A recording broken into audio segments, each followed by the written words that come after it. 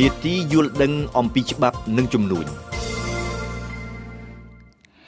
នៅក្នុងនាទីយល់ដឹងអំពីច្បាប់របស់យើងនៅថ្ងៃនេះសេនីណានឹងពន្យល់អំពីអត្ថប្រយោជន៍នៃផលប្រយោជន៍របស់និយោជិកនៅក្នុងករណីក្រុមហ៊ុនត្រូវខ្សែធន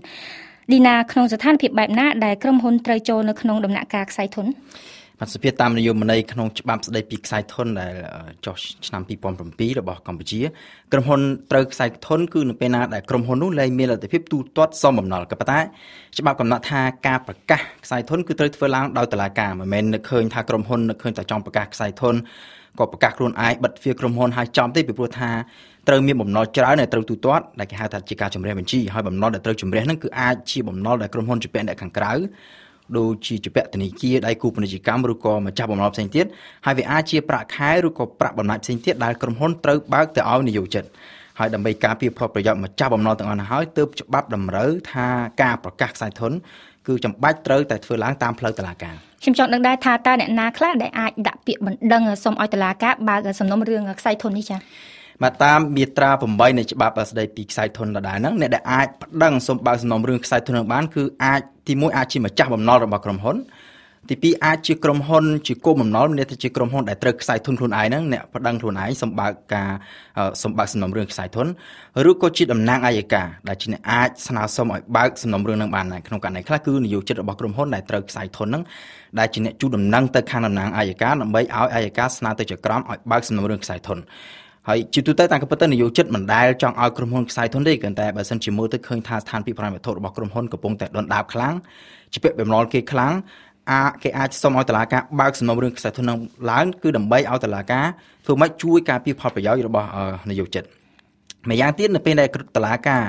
សម្រាប់បើកសំណុំរឿងខ្សែធនក៏មិនមែនមានន័យថាតុលាការប្រកាសជាប្រកាសជំរះបញ្ជីរំលាយក្រុមហ៊ុននឹងចោលដែរតាមក៏ប៉ុន្តែជាទូទៅអធិភាពរបស់តុលាការគឺធ្វើម៉េចជំហានដំបូងស្វែងរកវិធីធ្វើម៉េចឲ្យក្រុមហ៊ុនហ្នឹងអាចបន្តអាជីវកម្មតទៅមុខទៀតបានដើម្បីធ្វើម៉េចការពារផលប្រយោជន៍របស់និយោជិតហើយជំហានដំបូងបំផុតនៅក្នុងដំណើរការ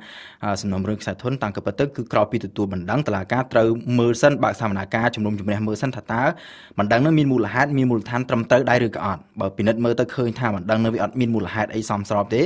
េគឺចៅក្រមត្រូវសម្រេចបដិសេធបណ្ដឹងនឹងចោលក្នុងករណីហ្នឹងគឺមិនមាន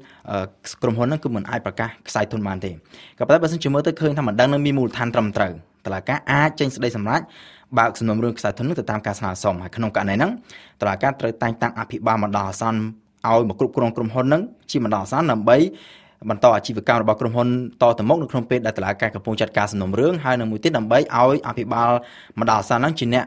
កចាត់ចែងវិធានការចាំបាច់មួយចំនួនក្នុងការការពារផលប្រយោជន៍របស់ម្ចាស់បំណុលដូច្នេះជាជំហានបន្ទាប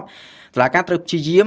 រកការសម្របសម្រួលរវាងម្ចាស់បំណុលនិងក្រុមហ៊ុនដែលជាគោលបំណុលបើសិនជាគេមើលទៅឃើញថាអាជីវកម្មរបស់ក្រុមហ៊ុនបច្ចុប្បន្នហ្នឹងដំណើរការទៅវាអាចនៅល្អអាចរកផលចំណេញបានអញ្ចឹងគេអាចចរចាគ្នារកវិធីសម្រុះសម្រួលគ្នាដូចជាចរចាដើម្បីពន្យាពេលសមបំណុលឬក៏កាត់បន្ថយបំណុលមួយផ្នែក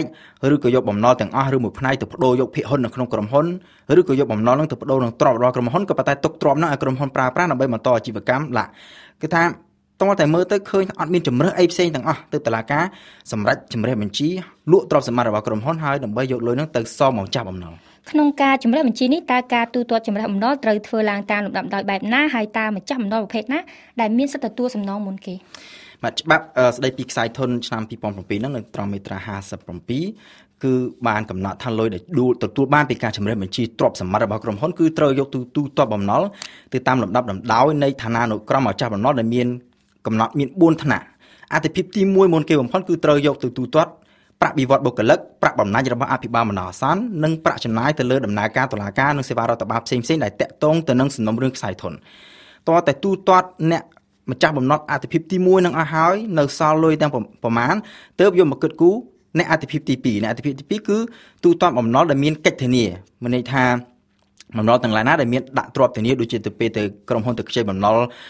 ក្រុមហ៊ុនបានដាក់អគារឬក៏ដីឬក៏ជាទ្រព្យអីផ្សេងទៀតដើម្បីធានាម្ចាស់បំណុលហ្នឹងម្ចាស់បំណុលដែលមានទ្រព្យធានាហ្នឹងគឺត្រូវមានសិទ្ធិទទួលបំណុលនៅក្នុងអតិភិបទី2បន្ទាប់ពីអតិភិបទី2ហ្នឹងមានលុយដែលនៅសល់គឺចូលដល់អតិភិបទី3គឺលុយហ្នឹងត្រូវយកទៅទូទាត់ពន្ធដែលត្រូវបង់ទៅឲ្យរដ្ឋហើយអតិភិបចុងក្រោយគេបំផុតគឺត្រូវទូទាត់បំណុល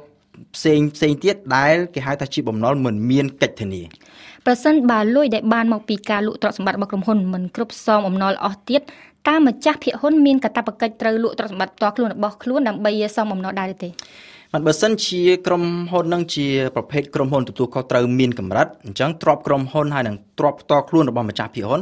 គឺគេត្រូវបែងចែកដាច់ពីគ្នាស្រឡះហើយការទទួលខុសត្រូវលើបំណុលគឺត្រូវកម្រិតត្រឹមតែទ្រព្យរបស់ក្រុមហ៊ុនទេមិនអាចយកទៅពាក់ព័ន្ធទៅដល់ទ្រព្យផ្ទាល់ខ្លួនរបស់ម្ចាស់ភាគហ៊ុនទេលើកលែងតែក្នុងករណីដែលថាម្ចាស់ភាគហ៊ុនហ្នឹងគឺជាអ្នកគ្រប់គ្រងកិច្ចការក្រុមហ៊ុនហើយគាត់ចាត់ចែងលុយកាក់ក្រុមហ៊ុនហ្នឹងគេរកទៅឃើញថាគាត់ចាត់ចែងមិនត្រឹមត្រូវឬក៏បានផ្ដល់ព័ត៌មានមិនពិតឬក៏ប្រព្រឹត្តកំហុសណាមួយផ្សេងទៀតដែលជាដើមចមនាំទៅរកការខ្សែធនរបស់ក្រុមហ៊ុនក្នុងករណីហ្នឹងគឺគាត់អាចមានជាប់ពាក់ព័ន្ធរហូតទៅដល់ទ្រព្យផ្ទាល់ខ្លួនរបស់គាត់ទៅទៀតសូមអរគុណឌីណាដែលបានធ្វើអន្តរាគមន៍នៅក្នុងនេតិច្បាប់និងជំនួយរបស់វិទ្យុយើងនៅថ្ងៃនេះចា៎